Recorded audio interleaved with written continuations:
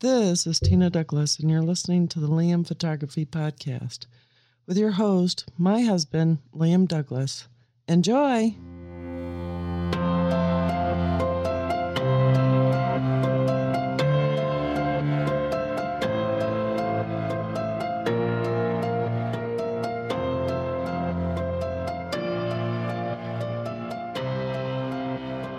Greetings, everybody. You're listening to the Liam Photography Podcast. I'm your host, Liam Douglas, and this is episode 223. So, as I've talked about before on my show, a large share of my audience are photography students, those that are attending photography programs at universities or technical colleges, or that are still in high school and taking photography classes there.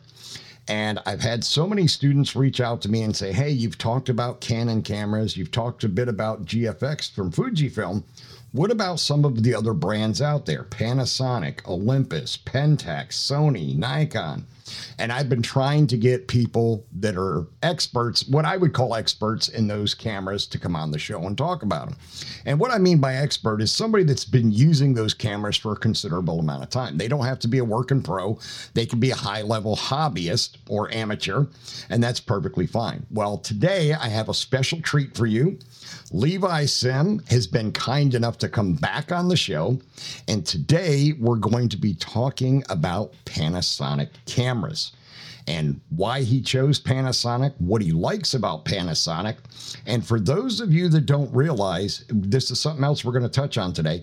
There are actually 4 major sensor types in cameras on the market today. And we're going to touch on a new one that we haven't talked about before on the show, which is called Micro Four Thirds. So without any delay, let's bring Levi on with us and let's talk about Panasonic. Levi, welcome to the show. Thanks for coming back. Hey, thanks for having me on again. Absolutely. Your episode was extremely popular, the last one we did together, and I felt bad pestering you to come back on again so soon, but you're the only photographer I know currently that's shooting Panasonic. And I'm not saying that as a negative thing to Panasonic. It's just I don't know enough photographers. Most of the photographers I know are either shooting Canon or Nikon. I know a handful of people shooting Sony and a couple that are shooting Pentax, and it's been like pulling teeth trying to get these people on the show to talk about their system. People shooting Pentax, but not people shooting Lumix? I know. Can you believe? Well, I know I tried to get Tony Northrup to come on my show, but I'm not big enough and famous enough for him to come on my show because, you know, I know he shot a lot of Lumix gear and both Panasonic's full frame and their Micro Four Thirds stuff. And he never replies when I ask him to come on the show. He just blows me off. He'll answer my other emails, but he never answers that one. And Fro does the same thing to me from Fro Knows Photo. All right. Let's start off once again. Give my listeners a little bit of your background in photography, how you got started, and then we'll get into talking about Panasonic. Sure. I started making pictures. 2022? Anyway, I started in 2009, whenever that was, a while ago. I loved it in high school, but then 12 years later in 2009, I started getting serious about it again. And I became a full-time photographer in 2010. And I've been a full-time photographer for my full living, taking care of my family for more than 10 years now. And I love it. And now I'm the staff photographer at Utah State University in Logan, Utah.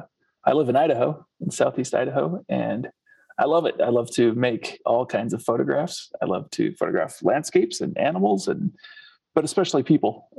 People are really the most important thing we photograph, and any picture you make of a person immediately has value. So I enjoy that, and I enjoy interacting with people. I also love to teach.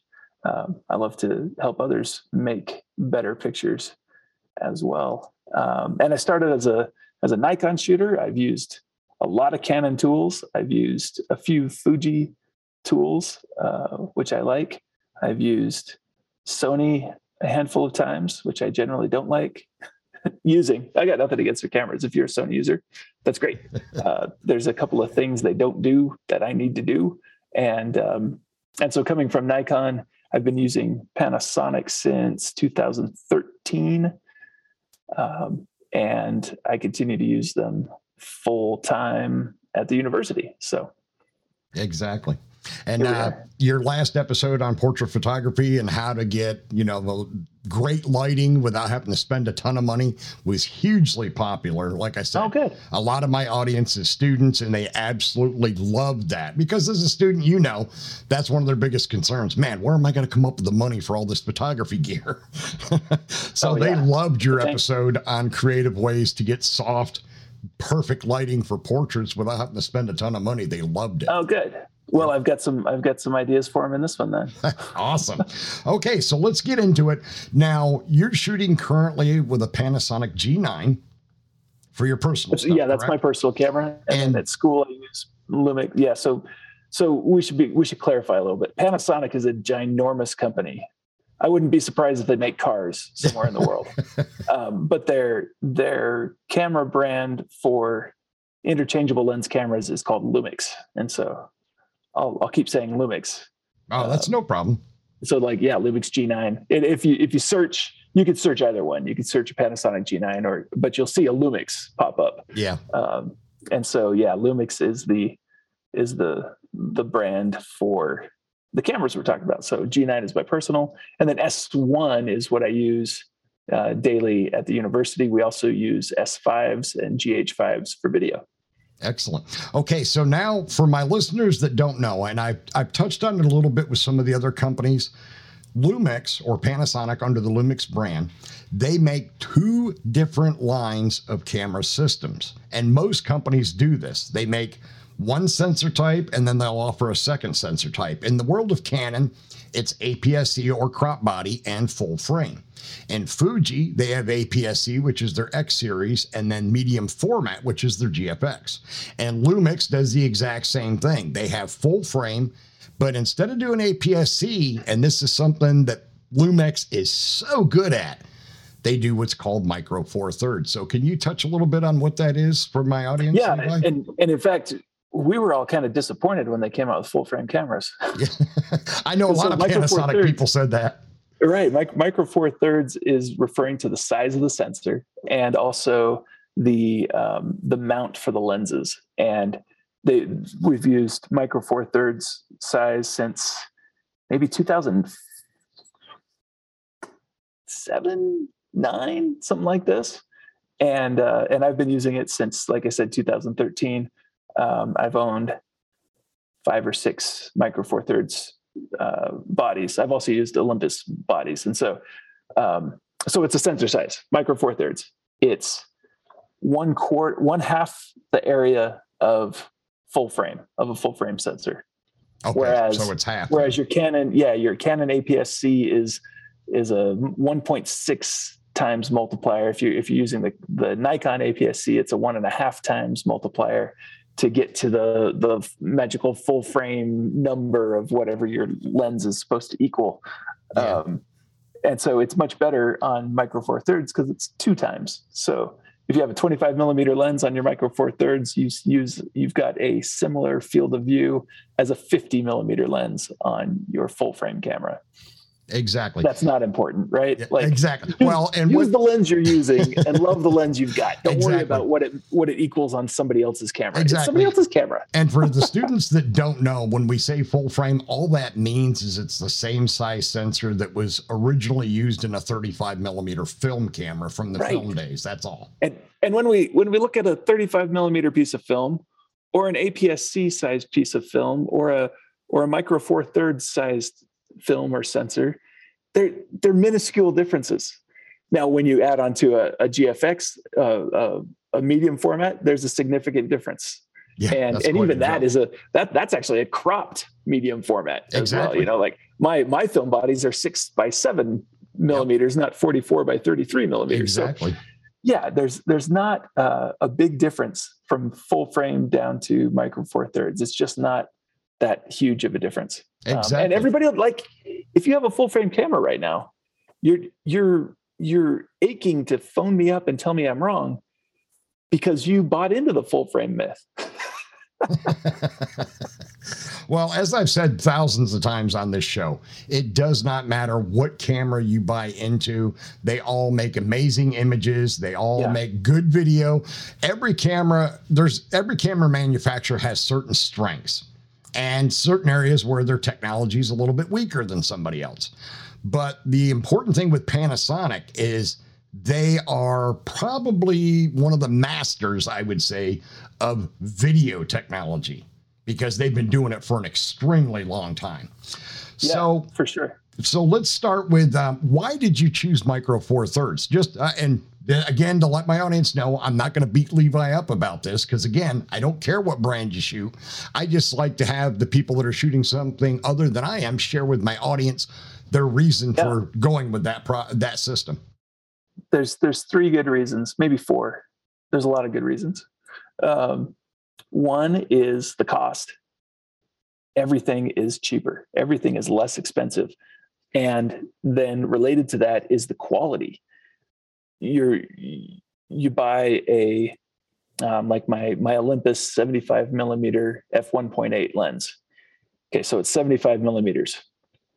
That's equivalent on a full frame lens or on a full frame camera to 150 millimeters. So it's quite a nice telephoto, but it's at 1/8, so it's very bright, and it's the size of like one of those mini cans of Sprite, one of those tiny soda cans. It's this big, and it gives me 150 millimeter field of view, and that is incredible. Comparing it to 150 millimeter lens, which nobody buys a 150 millimeter lens. I've got 135 millimeter on my S1 over here behind me.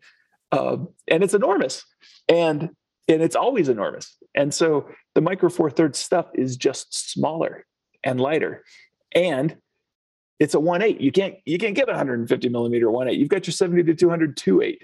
Yeah, and not only is it big and expensive, but it's less bright, and it doesn't have the quality of bokeh in it either that these do. And so the quality of lenses available at the price, there's nothing comparable. And 150 millimeter 1/8 on a full frame camera, that lens would probably cost $5,000 and weigh 7 pounds.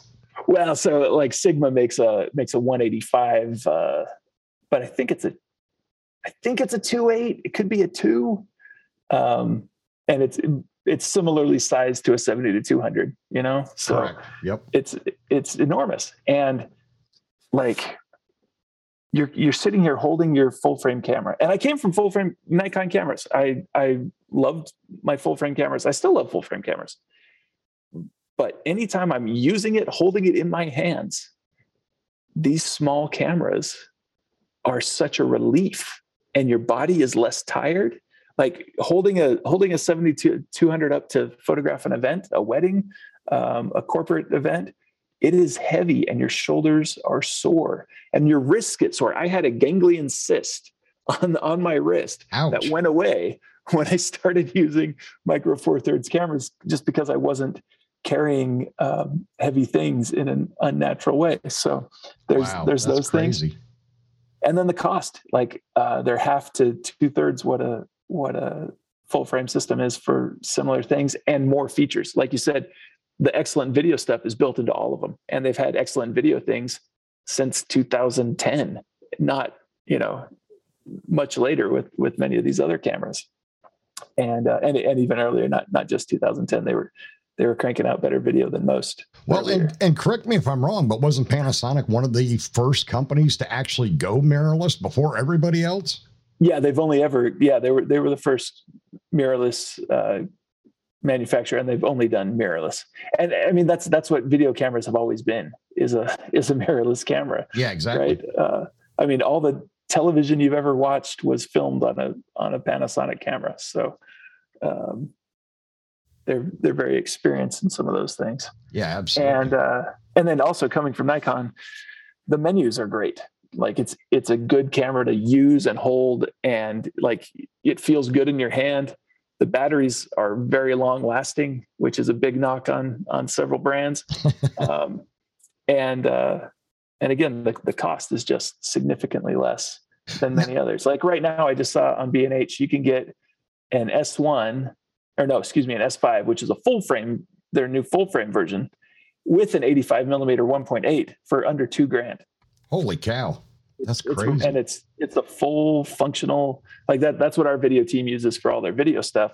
And it's a stills camera as well. Like it's an excellent all around camera. Wow. Now, correct me if I'm wrong, but if I understand things correctly, another big advantage of Micro Four Thirds is they are stellar in low light performance. They're very good. A full frame camera does better. Oh, like really? Yeah. I thought Micro Four Thirds was better because of the sensor being small and the fact that you can get much wider aperture lenses and longer comparable focal lengths. So yes, I should rephrase. I can shoot, because my lenses are all like 2.8 is my slowest lens, whereas on full frame we're generally thrilled to get a 2.8 lens, right? Yeah, exactly. And so my slowest lens is 2.8. I'm shooting f9.95, 1.2, 1.7, 1.4. I don't think I have anything above 2 until I get to my least expensive excellent lens. That's a 2.8. Wow. And so they're brighter. So I'm using a lower ISO. Oh yeah, all the time already. All the time. Yeah. Now you're saying, well, I don't want f1.2. Actually, most of your students are going, oh, I love f1.2. I love that shallow depth of field. But we don't always want that shallow depth of field because we're losing our subject. It's too shallow. Exactly. But because we are using it's physically a wider lens. My 75 millimeter is not 150 millimeters. It gives me a field of view of 150 millimeters, but I'm standing, my physical distance to things is different. It's at 75 millimeters. Exactly. And it's also projecting onto a different size sensor, and all these things affect the depth of field. But basically, I'm getting 2 stops deeper depth of field. Oh, wow. With my lens as well. And so even though I'm shooting at f1.2, I'm getting depth of field like 2.2, something like this. And so that's also good because I can shoot in darker light with more depth of field at the same ISO as I could on a full frame sensor. Now, when we start cranking up the ISO, it is not as good as a full frame sensor of the same megapixel, because we're cramming in more megapixels, or the same number. Say it's 24. So we've got 24 megapixels on each. We're cramming more onto a smaller sensor, which means they're smaller and they're gathering less light each, and so they're not as good at ultra low light as the full frame sensor. However, it's very good. I deliver pictures shot at 6400 ISO all the time, and those are pictures like at events. Like I'm standing in a dark room photographing a speaker at a podium. Wow. And actually even those aren't at 6400 because they have a spotlight on them. So, but I deliver pictures like that all the time for marketing use. And if I need more, like if I'm shooting in the dark, why don't I just add some light? Yeah, exactly. If you can, like if I'm trying to make a pretty picture, where you can, that's good. Right. Yeah. Well, like if I'm making a portrait or something, I'm going to add light. Like, what does it matter if my high ISO is terrible? Exactly. All of these cameras look great at 3200 and below. And so the biggest difference with Micro Four Thirds is you can't crank up your ISO as high as full frame before you start introducing noise, basically. Yeah. But you have the advantage also, because like you said, your slowest lens is a 2.8. Yeah, so I'm still at 1600 when somebody else is at 6400. Yeah, exactly. But the color fidelity, even at high ISO, is remarkable. Like that's the bigger problem to me, is not noise. Like if somebody sees noise in my picture, there's something else wrong with my picture. Like if you're so underwhelmed by the subject of my photograph that you're like, well, that's kind of noisy. But I need to fix some other stuff. Yeah, there's some other stuff I need to fix before I even worry about the noise in my picture. Exactly. Now, for my students that don't realize it, in order to have, it's not even possible in full frame to have an entire catalog of lenses that are no slower than 2.8. It's totally impossible. Right. Even if you had an unlimited budget, and let's say you were shooting Canon or Nikon, the best you could do would be f5.6 or f4, and wider. Because when you get into the bigger telephoto lenses those manufacturers make, they only offer them like an f4, f5.6, f6.3, and then you're talking a $20,000 lens that weighs like 12 or 13 pounds. Right. Like Olympus makes a 150 to 300 2.8, I think is what it is. Oh, wow. And it's well under $2,000. And it's phenomenal. That's they make crazy. a 300 f4. So that's a 600 millimeter field of view at f4. Can you get a 600 f4?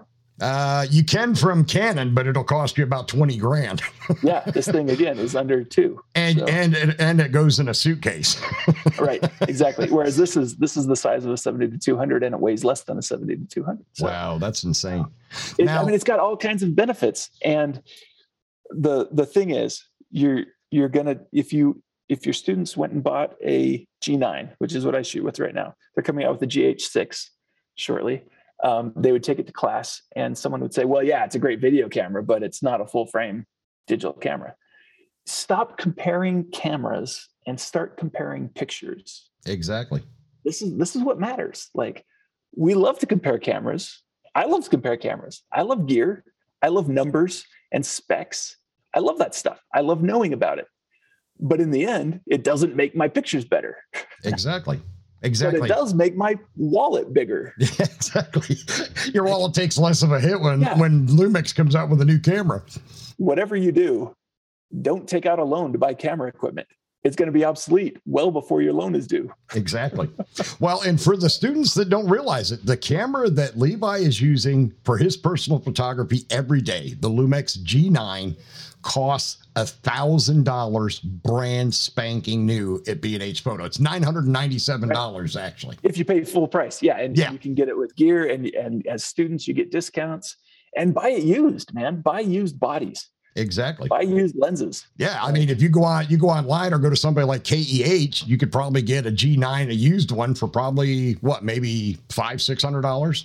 Yeah, buy it on Craigslist or whatever your local classifieds is, and go try it out first and see that it works, and then take it home. Like, now let's touch on the other. You don't need to buy new things. That is where you're going to lose your money. Yep, and that's the way I started out. When I was a student, we got a Canon T3i because that was the DLR college had with B&H, and I bought the majority of my lenses. Believe it or not, I bought at all the pawn shops around Atlanta. Because, and I talked about this in one of my episodes, how to get good glass cheap. Yeah. You would be surprised how many pawn shops out there have no clue when it comes to photography gear. They'll take it in on pawn. What they do is they look on eBay to see what it sells for on eBay. And then they'll give you about half that if they're going to buy it from you. But the problem is, well, I'll give you this much. Yeah. And the problem is, because they're not photography experts, they will make bad buys. I mean, I can't begin to count the number of times I've gone into pawn shops and they had old Canon FD lenses out the wazoo that they couldn't get rid of because Canon switched to the newer EF and now the RF mount. And I would go into those pawn shops and I'd buy those lenses up for like $3 a piece and put an adapter on them and use them. Oh, nice. Yeah, nice. Because some of them were really high-end lenses that just had an obsolete bayonet on them. Yeah, we've got a great classifieds website over here, like Craigslist. So go on Craigslist, find a lens you like. I've done this dozens of times, and I go and I try out the lens on my camera. I meet somebody in the parking lot at Home Depot and try out the lens, and I pay them for it. And I pay them $600 for a lens that new costs $1,200. Exactly. And then in 6 months, I'm not using it anymore. I find out that that's not my style for that lens. And so I sell it for $800 or $600. Yeah, exactly. It's a free rental program. Yeah, basically. The lens has already depreciated as much as it's going to. Yep. And so when I turn around to sell it, I'm not losing the depreciation. Just like, don't buy a new car and don't buy new camera stuff. Exactly. Buy used. Yeah. It was a funny story. I actually went into, they're now Cash America. in the Atlanta area. They got bought out by Cash America. But I went into a store in Gwinnett County, it was like 5 or 6 miles from my house one time when I was shooting Canon DSLR gear. And I found the original Sigma 12 to 24 f4 lens. It was the first version that they came out with. I bought that lens in the pawn shop with the original box, caps, everything. $300. Oh, dang. I shot with that lens for about 6 months. And the funny thing was, it was made to be a full frame lens. But if you actually used it on a full frame Canon, you'd get bad barrel vignetting. In other words, the sensor could see the barrel. If you shot on APS-C, you were fine. But I used that lens for 6 months. And I kid you not, I put it on Amazon and I sold it for $1,300. Yeah. Like $200 less than it went for brand new. And that was after I used it for 6 months and bought it for only $300. So I made I made like a $900, $1,000 profit off that lens. That's awesome. That was crazy. And Micro Four Thirds is just the same way, except the entry is lower. Yeah, exactly. You're buying a $2,000 lens that actually only costs $1,000 to begin with, and now you're getting it used for $400. So exactly. And well, Levi and I were talking before we started recording, and I picked up a Blackmagic 4K cinema camera, and they take the Micro Four Thirds lenses.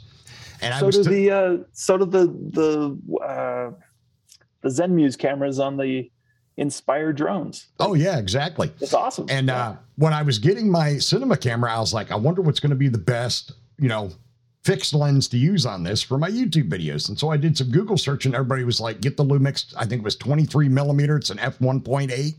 And I went on Amazon and bought that lens brand new for less than $100. I honestly think it was like 50 or 60 bucks, and it was brand new.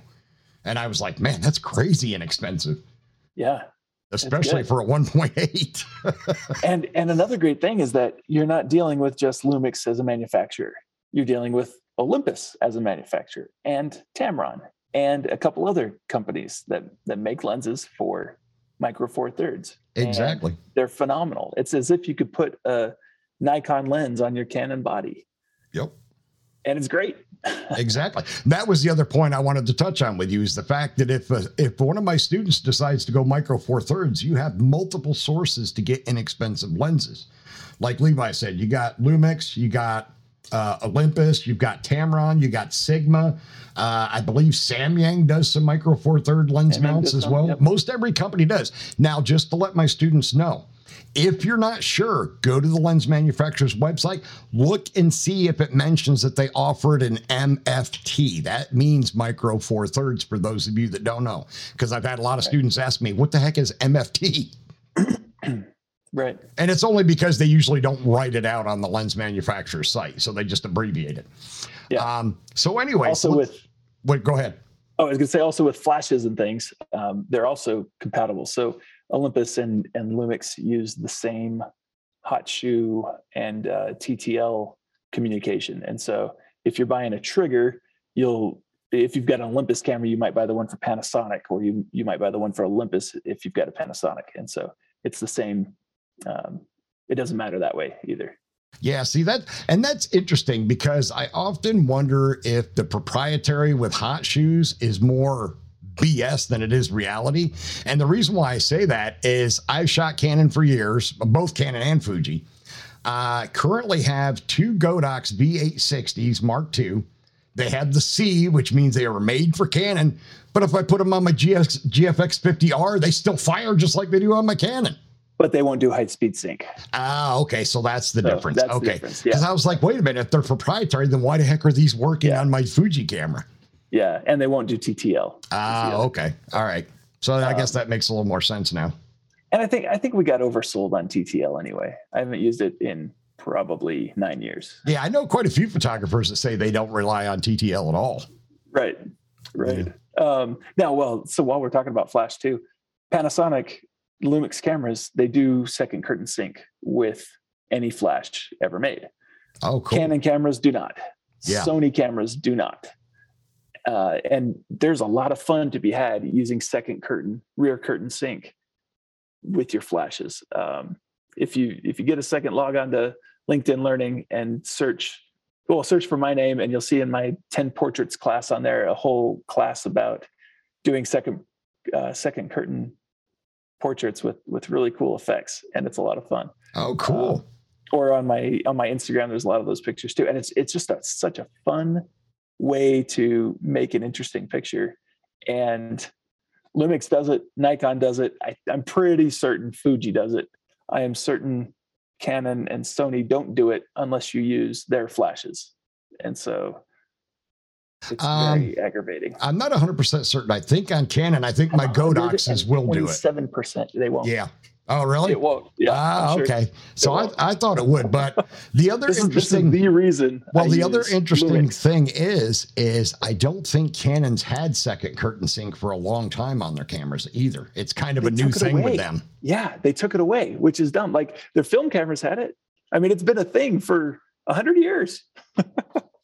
So anyway, it's one of the significant reasons why I use Lumix cameras and not Sony cameras. Like, wow. Besides being bad menus and bad ergonomics. Well, yeah. And see, that's the big thing. Like Levi said earlier, we don't want people to think that we're bashing Sony. But one of Sony's biggest problems for a long time, and I've talked about it on the show before, is their menu system was absolutely horrible. And I mean, I know people that have been shooting only Sony their entire lives, and they tell me, oh my God, the menu is terrible. And I've been using it for 5 years. It's still terrible. Yeah. Now, they did recently make it better. I haven't seen it myself, but I've heard the A7S3 and the A1 have their new menu system. And from what I've heard, they revamped it so drastically, and it is so much better, easier, and intuitive to use.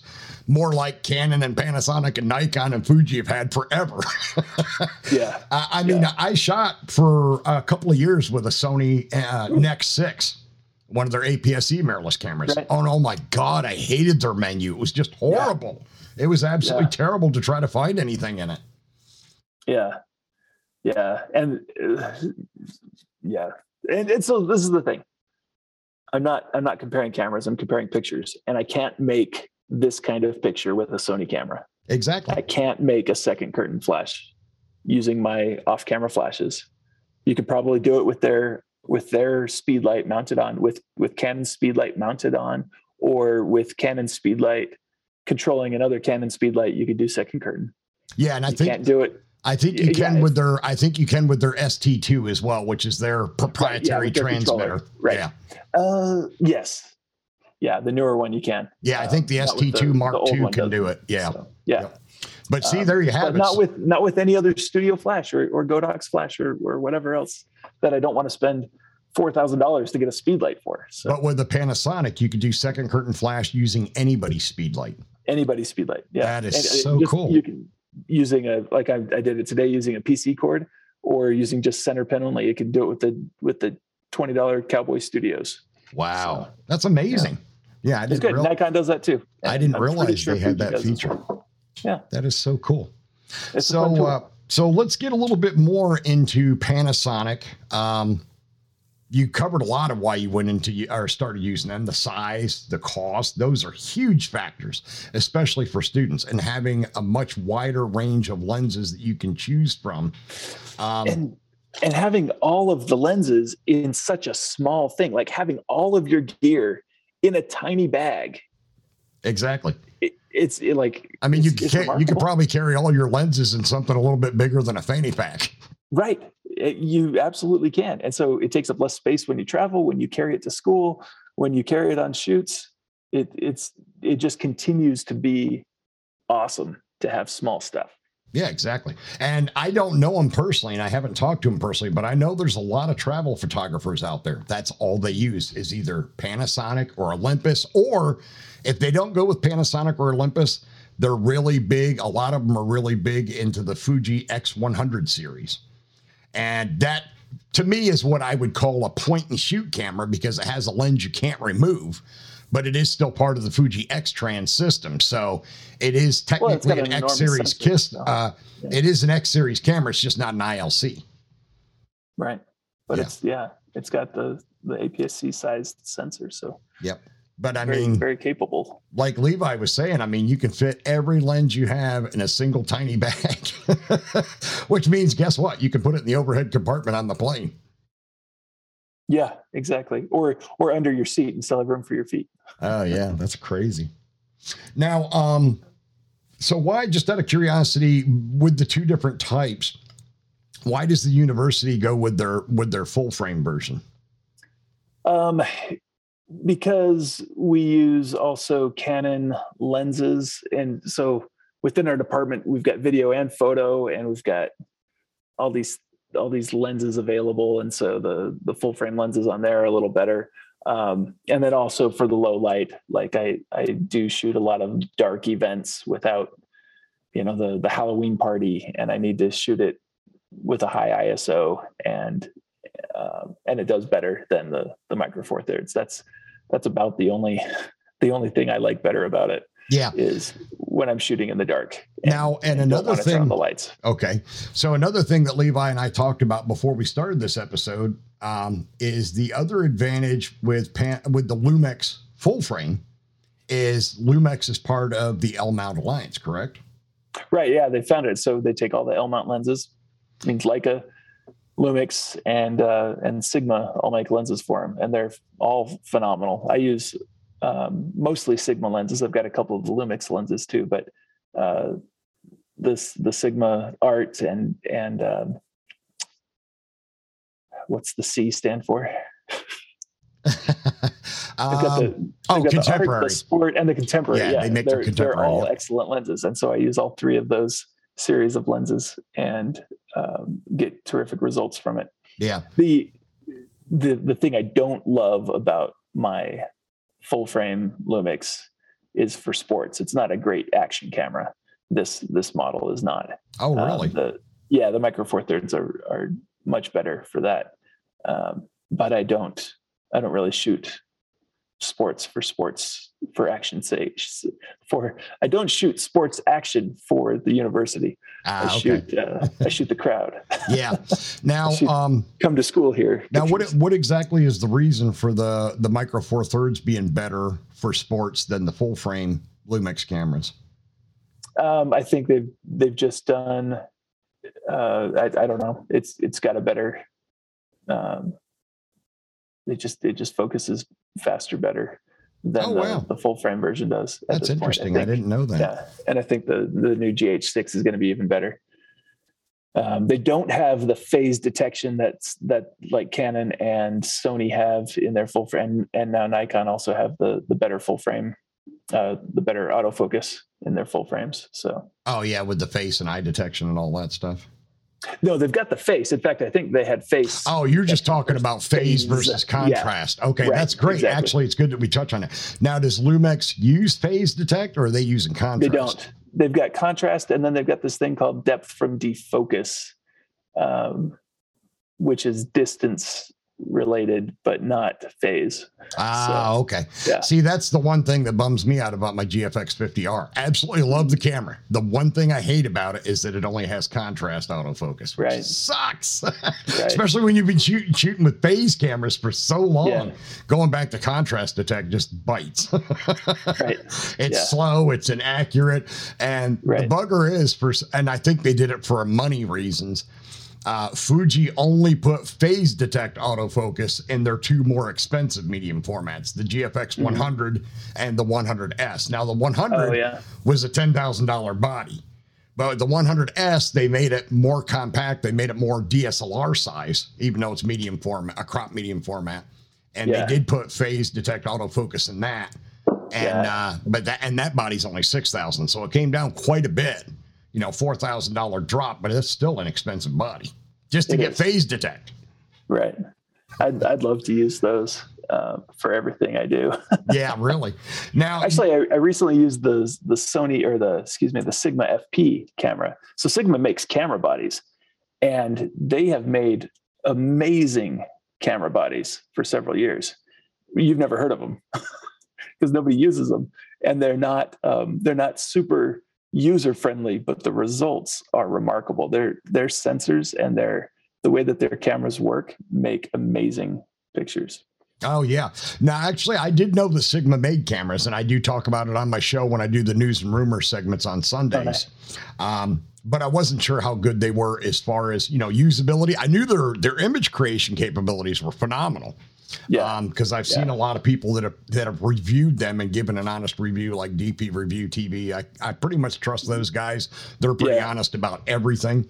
And and they were like, they're clunky. They're kind of a pain in the butt as far as their menu and their button layouts. But man, they do make great images. Yeah, it's pretty neat. Oh, I was going to say, so your students are going to use the subpar action autofocus as an excuse not to get this. That's not an excuse not to get these cameras, because you're not going to make a living shooting sports. Exactly. Very few people make their living shooting sports. Yes, but you're going to have more of a living spending less money on your tools. Exactly. And that was one of the main reasons why I really wanted to get somebody like you to come on and talk about Micro Four Thirds, because I knew for students it's a huge thing because of the cost difference. The fact that all of the lenses are super fast, super wide aperture.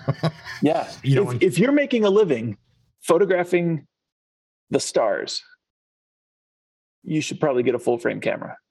Yeah, exactly. That's about it. that's the only group of people I can think of that really needs a full frame camera all the time, is people who make a living photographing the stars. I make great star pictures with my G9. They would be better on a full frame sensor. Yeah, exactly. Just because the software is where most of that action is. And so it is just not an issue these days. All cameras are good, but you're getting sucked into marketing hype, and you're getting sucked into keeping up with the Joneses. Exactly. And it's just going to cost you money. Yep. And I don't have much money. Yeah, exactly. I tell students to hit me up all the time. They're always going back to this megapixel crap. Yeah. And I'm like, it's all marketing. I want 16. Hype. Why can't I have 16 megapixels back? I just bought another D700. Oh, wow. Which is a Nikon camera from, I got my first one in 2010, and it had already been out a while. So it was at least, it might've been 2008. I think it was 2009. The D700 came out. It's 12 megapixels. Whenever I see my old photographs that I made with that camera, there's just something about them. And I think it's because they had such an uncrowded sensor. Yeah, exactly. So I recently bought one for $200, and I love it. It makes marvelous pictures. Well, for many years, when I got away from Canon APS-C, I went with two 5D classics. 12 megapixel full frame camera. I was able to pick them up on Craigslist for like $300 a piece. And I shot with those for years, and I loved the results. Absolutely. And I tell students all the time, unless you're shooting something that's going to be printed on a freaking billboard along an interstate, you don't need more than 12 megapixels. You just don't. Billboards are printed at like 50 DPI. You don't need megapixels for a billboard. You need megapixels for a magazine. Yep, exactly. If you're shooting for Sports Illustrated, then you need a high megapixel camera. So, yeah, it's don't get sucked in. Get what you can afford, and use it. Like, there's people like your classmates all have fancy cameras. I want to see their fancy pictures. Yeah, exactly. Put your picture with where your wallet is, and do something good. Get out there and make pictures instead of making excuses about your camera. Yeah, exactly. Well, and that's the other thing I touch on all the time in my show is don't worry about, like you said a moment ago, keeping up with the Joneses. Who cares if Sony just released an A7R4 or Canon released the 5D, C, the EOS R5C or whatever? Who cares? Get something that's in your price range. Master that camera. Don't buy another camera until the one you currently have is holding you back.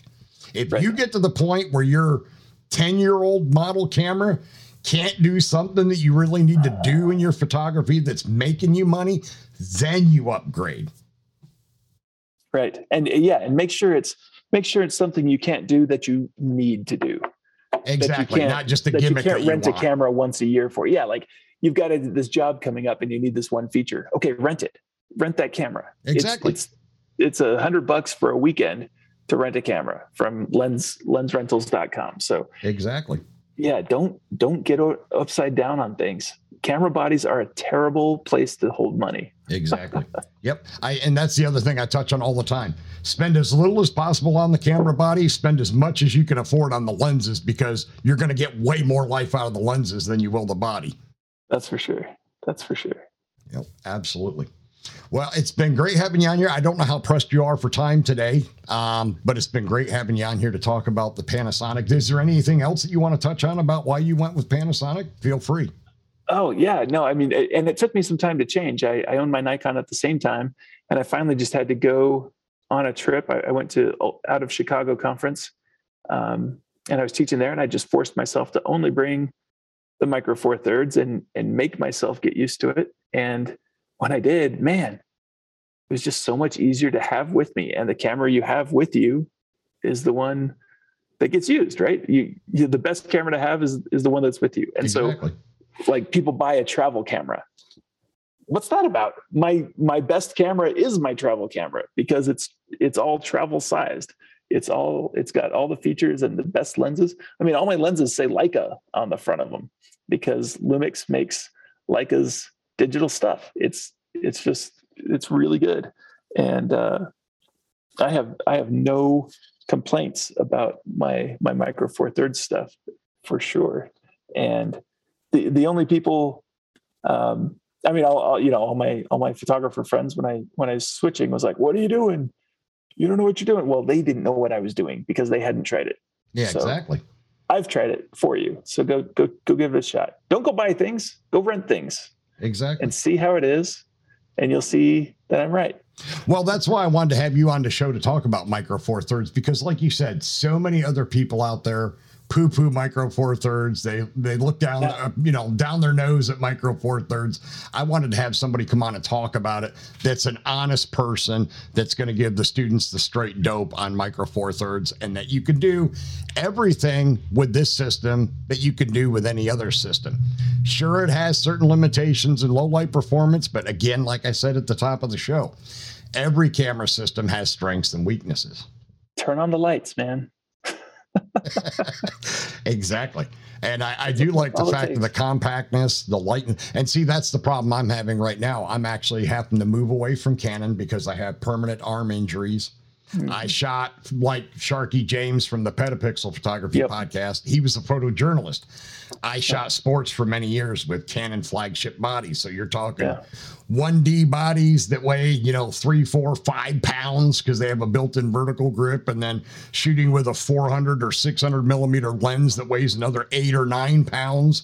And you're lugging that around all day long for 20 plus years. Right. My arms have just taken a beating. My 100 to 400, which is then a 200 to 800 equivalent, is smaller than a 70 to 200. Yeah, that's crazy. It's phenomenal. It's like an 800 millimeter lens. It's the size of a can of Coke. Yeah, and it costs less than $1,500. So wow, that's nuts. Yeah, and awesome. I've been looking at recently at switching to Fujifilm X series because I've always loved both Fuji and Canon. I think both companies have excellent color science.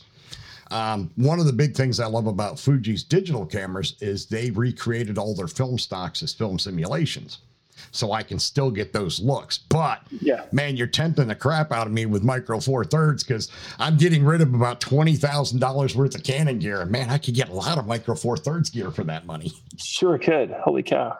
I could probably own every lens made for Micro Four Thirds. I mean, you like their color science. Shoot a color checker. It's all the same. That's true. That's true. But you did give me something to think about, because of the fact that I do have so many problems with my arms. The biggest it is significant. Yeah, the biggest concern I would have, and I could work around it by renting gear, is I'm in the middle of a project right now that's involving shooting motorsports. So I need something that can keep up with that kind of action. So I don't know if Micro Four Thirds could do that. The GH5 can absolutely do that. The G9 can absolutely do that. Oh, okay. So it wouldn't be a problem. I've shot motorcycles and race cars and horse races, and so like I say, the S1, the full frame one, is not great for football. The G9 and the GH5 are much better. and for motorsports, I don't think you'll have any trouble at all. It's so funny that their Micro Four Thirds cameras are superior at shooting sports. That's crazy. It might be the lenses I'm using. You know, it's the smaller lenses. Maybe they have less throw to do to focus on things. I don't know. Yeah, it could be. Or maybe Lumix was just like, you know what? Let's just make the 4/3 ones our sports bodies, and our full frame will do other stuff. Because some camera companies frequently do stuff like that. Sure, 7D, sure. Yep. I mean, Canon has only ever had usually like 2 bodies that can really shoot sports. One in the crop market, which was the 7D and the 7D Mark II, and then their 1DX line in the flagship stuff. And they're doing they went a little bit different when they came out with mirrorless, because they released the R5 and the R6 in 2020, and both of them can do 20 frames per second on an electronic shutter, and they have massive buffers. So Canon actually got a little bit more generous when they went into mirrorless by making more bodies that can shoot sports than they ever had before. Yeah. Well, and so for Micro Four Thirds, I mean, I've been shooting 60 frames a second for 6 years. 60 frames a second for stills, or is that for video? For stills. Holy cow. Man, I didn't think anybody could do that many frames per second. I thought 30 was the tops. Nope. Now, how are the buffers on them? In other words, how long can you hold the shutter down before you start slowing down? I don't know. It depends. It depends on your file sizes and stuff. But at 60 frames a second, I would think they probably got a pretty good sized buffer in them too. They do well, and it writes fast. Yeah, it writes significantly faster than many other cameras. So you get the good cards, and the camera buffer isn't even the issue. So now there's another question I had for you, because I had heard this and I didn't know if it was true. Was Panasonic, weren't they one of the earliest adopters of like UHS-2? Yeah, so I've got the SD cards that have 2 lines of contacts on them. Yeah, exactly. You can't stop, like you can't fill that buffer. My buffer doesn't. Yeah, so you basically have no buffer issues at all. Yeah. That's crazy. Because that was the one thing that blew me away when I bought the 1DX Mark II. And I didn't own the Mark I. I went from a 1DS, which was they were crop body DSLRs. A lot of people didn't realize that, but Canon's APS-H. Canon's flagship DSLRs were actually a crop body camera until the 1DX line. Then they actually went full frame. And I was 1DS as well. Yeah, I was blown away when I went to the 1DX Mark II, and it could not only do 16 frames a second, raw files, continuous shooting, the buffer, I swear to God, never got full. It was insane. I literally, in one of my YouTube videos, I held down the shutter button at 16 frames a second for like 45 or 50 seconds, and I never hit the buffer limit. I was like, this is insane. Yeah, it's awesome. Like there's no bad cameras these days. See, now you're really starting to make me rethink my plan. It's smaller and lighter than Fuji. Yeah, because I have physically smaller. I have a disorder in my right arm called CRPS, complex regional pain syndrome, and it was caused by a traumatic fracture. I've broken my right wrist like 10 times in my life. Oh, wow. And the last time I broke it, I actually pulverized this little bone in the wrist that's called the scaphoid bone. It's like the size of a peanut. I totally obliterated it. Wow. And they wanted to put pins and screws in and all that. And I was like, no, let's just leave it and see if it'll semi-reform from the fragments. And it did. It took a long time. But because the fracture was so bad, even though it was a small area of my wrist, I developed this nerve disorder. So basically, for those of you that don't know what CRPS it means, is I broke the wrist, the bone healed, but the nerves in my arm 26 years later are still telling my brain constantly that the wrist is still broken. So that's the kind of pain I live with all day, every day, like the wrist is still broken. And it's horrible. And as I've gotten older, I'm 51 now, it's getting a lot harder for my body to tolerate lugging around my heavy Canon gear. Now, the GFX 50R, yes, is big. But when I take that out in the field, I'm usually doing documentary work with it. I'm shooting abandoned buildings, so it's always on a tripod, so it's not as big a concern. But the stuff I shoot with my Canon, I'm on my feet all day long. I'm out at a racetrack for 12, 14 hours in the summertime. It's just way too heavy to lug around all the Canon sports gear, to shoot that stuff. So I've got to get with a smaller, lighter system. And I was going to go with Fujifilm X series just because I've always loved Fuji. I've switched between Fuji and Canon cameras most of my career. And I've used some of the others, but primarily those two. And I figured, well, I got the GFX. Why not go with the X series? It's a lot smaller than Canon. The lenses are a lot lighter and less expensive. And their flagship body, which is the XT4, can do everything that the R6 or the 1DX can do. So that's why I was looking at going that route. But now you've got me rethinking it and wondering if I should go with Panasonic, if I should go with rent Lumix. Some and see if it fits your needs. Yeah, I might have to do that. I might have to actually rent a Lumix, like rent a G9 or something like that, and a couple of lenses and give it a try. I've got the 23 millimeter I already own that I could try on it. Is Showtime still open in Atlanta? Well, I'm not in Atlanta anymore. I moved to North Carolina. Okay. And that's right. I just found out this past week after doing a search on Craigslist that there is a camera shop. It's Southeast Camera. They have a location in Cabarro, which is only about 35 miles from me. And then they have a second one in Raleigh. And I was shocked because I lived in Atlanta for almost 18 years. When I first moved there in 2005-06, there were camera stores everywhere. Most of them were Wolf Camera. But then Wolf Camera went belly up and bam. Right. It's like overnight, there's no camera stores in Georgia except for one little mom and pop store. And I can't remember the name of it that I found way out in Savannah, which was like 4 hours away. And Lens Rentals is just out of Tennessee. They'll have it to you in no time. Oh yeah. I love Lens Rentals. I use them all the time. I bought gear from them as well as renting from them. Mm-hmm. But yeah, you've got me thinking I might have to try a Lumix before I actually pull the trigger on totally switching. Because, like I was telling you at the start of or it might have been before we started recording, I've got about $20,000 in Canon gear. And man, that would probably get me everything in Micro Four Thirds, and I'd still have money left over. Probably so. Now is the G9, would that be considered a flagship body as far as its capabilities, for shooting sports and all that good stuff?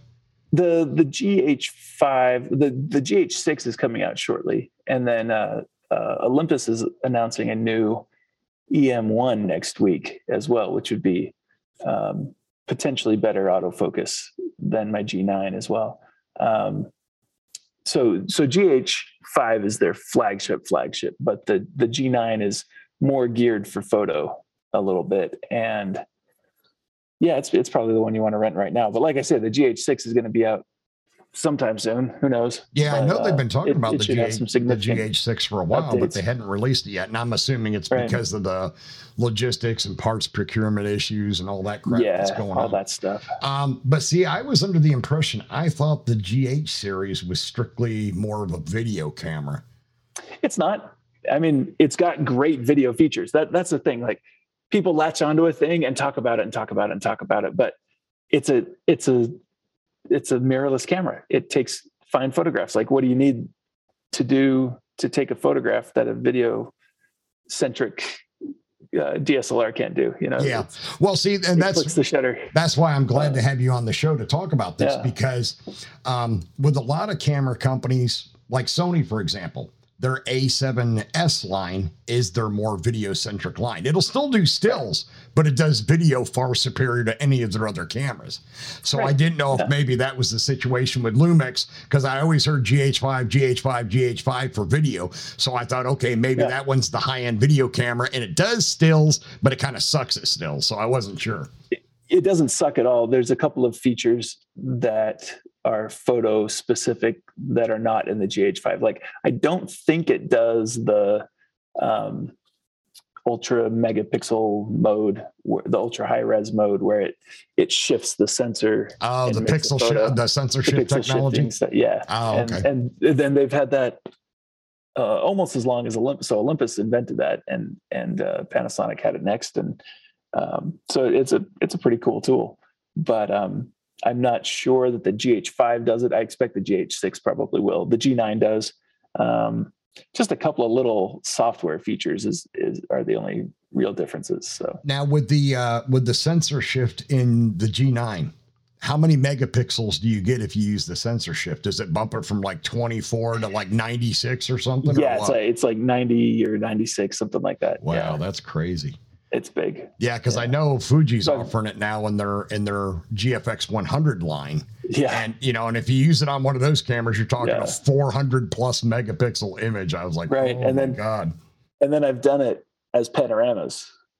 Yeah, now that it would probably come in handy for with panoramas. So, but it just makes it. Yeah, it just makes a bigger panorama. Yeah, it's probably less handy because if you're building a panorama, you're making the megapixels to make it bigger anyway. So, well, that's true. That's true. And then you're going to make a file that's stupid big. Because the one thing I keep thinking with Fuji having it in their GFX bodies is I'm like, okay, the camera's already got a 102 megapixel sensor, which means the raw files are probably almost a gig in size. And then you use sensor shift, and now you're talking about 2 terabytes for one raw file. Yep. Like, man, that would be crazy. Buying a new computer time. That's the other thing is that when you buy a new camera with more megapixels, you're going to be buying a new computer. Exactly. You need a more powerful system to process those images. Yeah. Yep. And that was the big thing. And I kept warning people because I have 30 years in both photography and IT. And I kept warning everybody that I talked to that I was friends with when the 4K kick started. Shooting everything in 4K video. And I'm like, you people realize if you run out and buy 4K cameras, you're going to need way more external storage. You're going to need way bigger hard drives. You're going to need new computers that are more powerful to process all that video. And now, you got Canon. They started the pardon my French, pissing contest in the R5 with, 8K video. Oh my God, are you kidding me? I had a DJI Phantom 3 professional drone, and they could shoot 4K or 1080p video, either one. And just once, when I first got it brand new, I said, all right, just for giggles, I'm going to shoot like a 7-minute 4K video clip. Yeah. That file ended up being like 60 gigs, I think it was, or 70 for a 7-minute video clip. I was like, and now Canon's pushing 8K video? Oh my God, you're talking a 7-minute video clip's going to be like 1.5 terabytes. Yeah, it'll be crazy. And the big thing I don't understand, and people, again, this is more marketing hype than anything. The human eye can't perceive 8K video. We can't. The human eye, at best, can only see 4K. So all they're technically doing with this 8K video is they're just cramming more pixels in the same area. And people don't realize that. Yeah. It makes it croppable too. It's like, and again, that's what a lot of people do with 4K. They shoot their YouTube videos in 4K and then they crop them to 1080p. I'm like, why don't you just shoot it in 1080p to begin with? When you compare cameras, exactly, you need numbers to compare them. If you compare pictures, it doesn't matter. Exactly. And I don't know if you're familiar with him or not, but one of my good friends, I've never met him in real life, but we've been friends for years electronically, is Ken Rockwell. He's a professional photographer from, I believe he still lives in California. Right. And he shot for many, many years. And that is one of the biggest things that he tells people all the time. Get the megapixel crap out of your head. And to prove it, he actually took, and I can't remember if he used Nikon or Canon cameras, which really doesn't matter, but he took a photograph of a subject. It was like a still life photo or a landscape. I can't remember what it was. He shot the same scene on the same tripod using the same lens with both the 12 megapixel model camera and like a 40 some megapixel or a 36 megapixel camera from the same manufacturer. Printed both images the exact same size and stood out on a busy street corner and asked people to tell him which one was shot with 20 or 12 and which one with 36. Nobody had any clue. They couldn't tell the difference. The largest photograph I've ever printed was 4 feet by 6 feet. And this is printed as a photograph to be viewed on the wall in a gallery. And it was shot with a 10 megapixel camera. Wow. Yep. So there you have it. I mean, it's crazy. Now I have, and I don't know if this is true or not. I don't know if you can speak to this or not, but I know a couple of professional, like world famous professional landscape photographers that swear, if you're shooting landscapes, especially fine art landscapes, and that's how they make their living. And these guys are making like 6 figures a year. God only knows how, because I didn't think anybody bought landscapes anymore. And they all swear that you need, for landscape photography, you need more megapixels. And the reason why they say that is because when you print them a certain size, 4 feet wide, 6 feet wide, or whatever, if you're using a lower resolution sensor, you can see the pixelation in the print more. It doesn't matter. You go to Peter Lick's gallery. Okay? Uh-huh. We go to Peter Lick's gallery in Las Vegas whenever we're down there for conventions. Yeah, I've seen his gallery when I was in Vegas. He's the only almost famous photographer in the world right now. Right? There are no famous photographers. Nobody knows who we are. Well, that's probably true. And he's the closest thing. So you go to his place and you're looking at these amazing photographs and you put your nose up against it and there's noise. Yeah, I mean, I've always expected it. It. It doesn't matter. That's what I've never understood, why people's obsession with that. It's like, and what's Peter Lick? He probably shoots with like a 6 megapixel camera. He's probably like, you guys are all idiots. I'm shooting 6 megapixels. Maybe so. Yeah. No, if I was making a living shooting landscapes, I'd be shooting Sigma cameras for sure. Oh yeah, probably, because I hear they are good for landscapes. Sensors, they're amazing. Yep. Yeah. Well, when I say famous photographers, it's kind of a funny thing because most photographers that I consider famous aren't known by everybody. Like to me, you're fairly famous as a portrait photographer. I mean, you're all over the place. You do articles on different websites. You work with Skip Cohen, Photo Focus, a whole bunch of different places. But to be honest, I mean, I guess probably the only real world famous photographers that everybody knew, even non-photographers, are probably like Ansel Adams. Only Ansel Adams. Henry Cartier-Bresson. Only photographers know Henry Cartier-Bresson. Well, no, I actually know a lot of people that don't know squat about photography that know who Ansel Adams is. Yes, Ansel Adams, but not. But he's probably, to be honest, he's probably the only world famous photographer to ever live. Right now, with the master classes that you see all the advertisements for. Oh yeah. Annie Leibowitz's class. Yep. Okay. So Annie Leibowitz's class. Sure. Now, to circle back for just a minute here, when you were talking about renting something if you need it for a specific project, that makes a lot of sense because, and I was going to touch on this at the time, Chase Jarvis. I love his photography. I don't know if you're familiar with him or not. Sure. He shot a lot for REI Sports and stuff and he's completely self-taught. He never went to school for anything. And he is just great at building his own rigs for his cameras. Like he needs to do a specific kind of, like a rock climber. He'll actually build his entire own boom arm, his cage for the camera. He does everything himself. And now I'm trying to remember what he shoots with primarily. I want to say he's a Nikon guy, but I could be wrong. He used to be a Nikon guy. I don't know what he shoots now. Yeah, I think he still is, if I remember right. But same thing you were talking about when you touched on that. When he has a big money shoot, where he's got to have a Hasselblad medium format, he just rents one for the weekend and then sends it back. He adds that into his cost. He bills the client for the cost of the rental, and that's it. And the rest of the time, he's just happy with his 35 millimeter, DSLRs or mirrorless or whatever.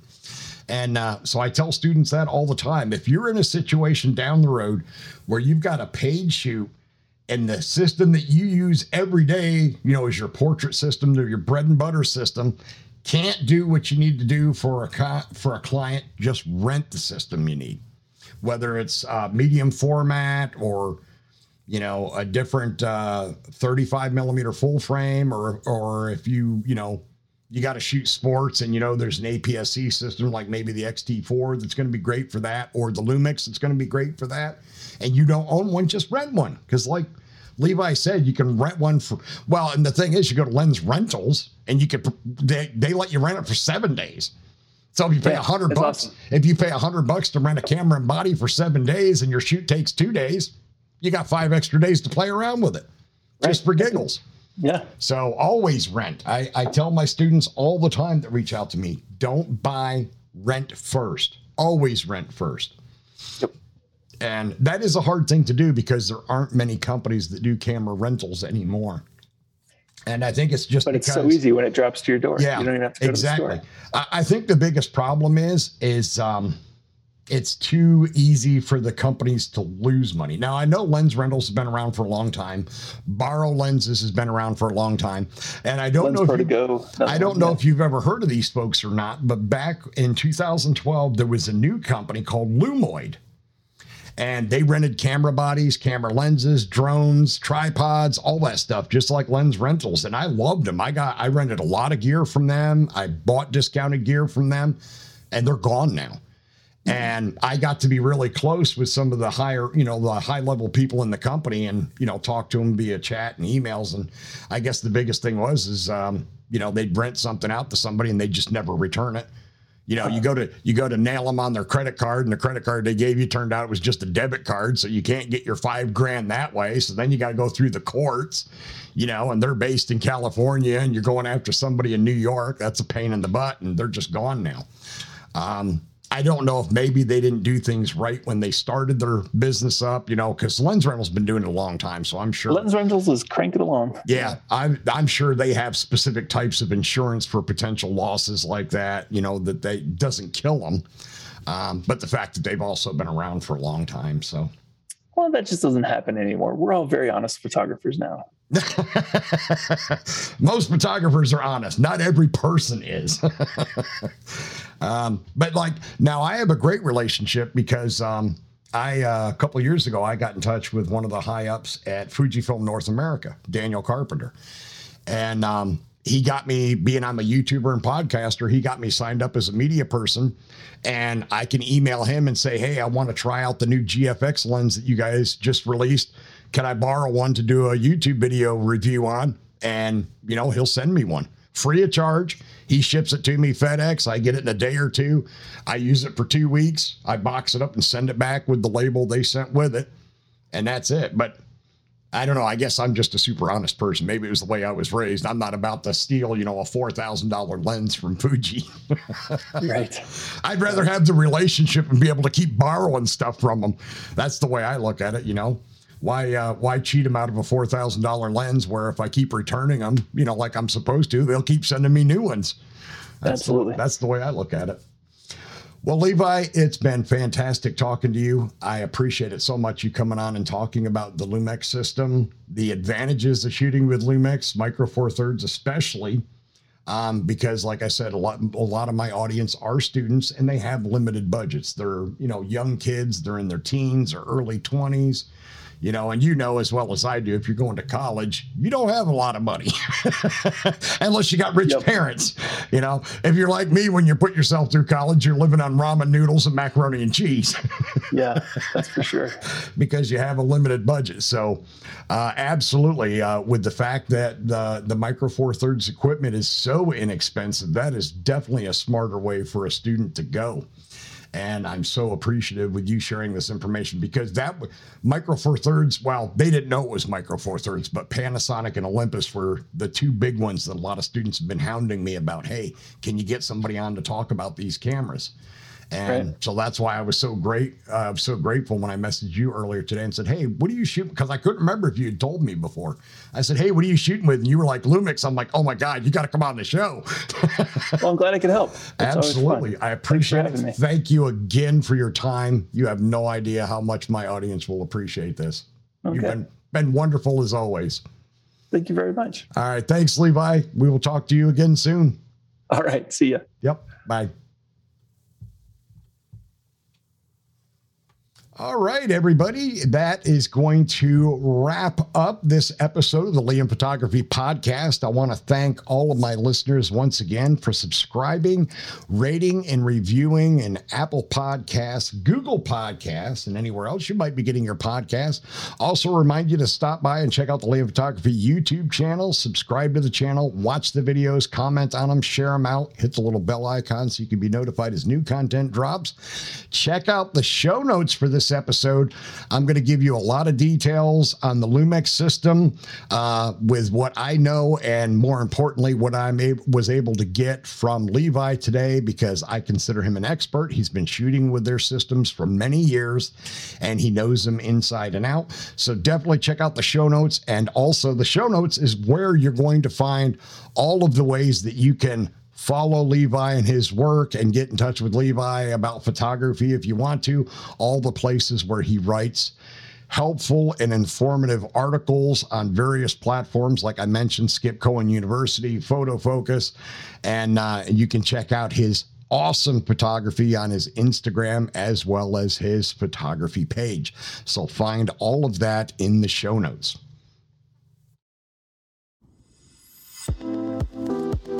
Remember to check out the Liam Photography Podcast Facebook group. It is a private group, and you must answer a security question to join, which is the name of the host of the show, myself, Liam. And I've also opened it up to allow you to give the name of a previous guest on the show to show that you are a listener. Once you are in the group, you are free to post your own original work. I'm also the admin of the Fujifilm GFX 50R group, which is the largest group for the 50R on Facebook. If you own or plan to own the 50R, you can request to join that group, but you do have to answer 2 security questions to join that group. You can find my work at liamphotography.net and follow me on Instagram, Facebook, and Twitter at liamPhotoATL. If you like abandoned buildings and history, you can find my projects at ForgottenPiecesOfGeorgia.com and ForgottenPiecesOfPennsylvania.com. All right, that's a wrap, everybody. I will see you all again on Sunday for the latest news and rumors.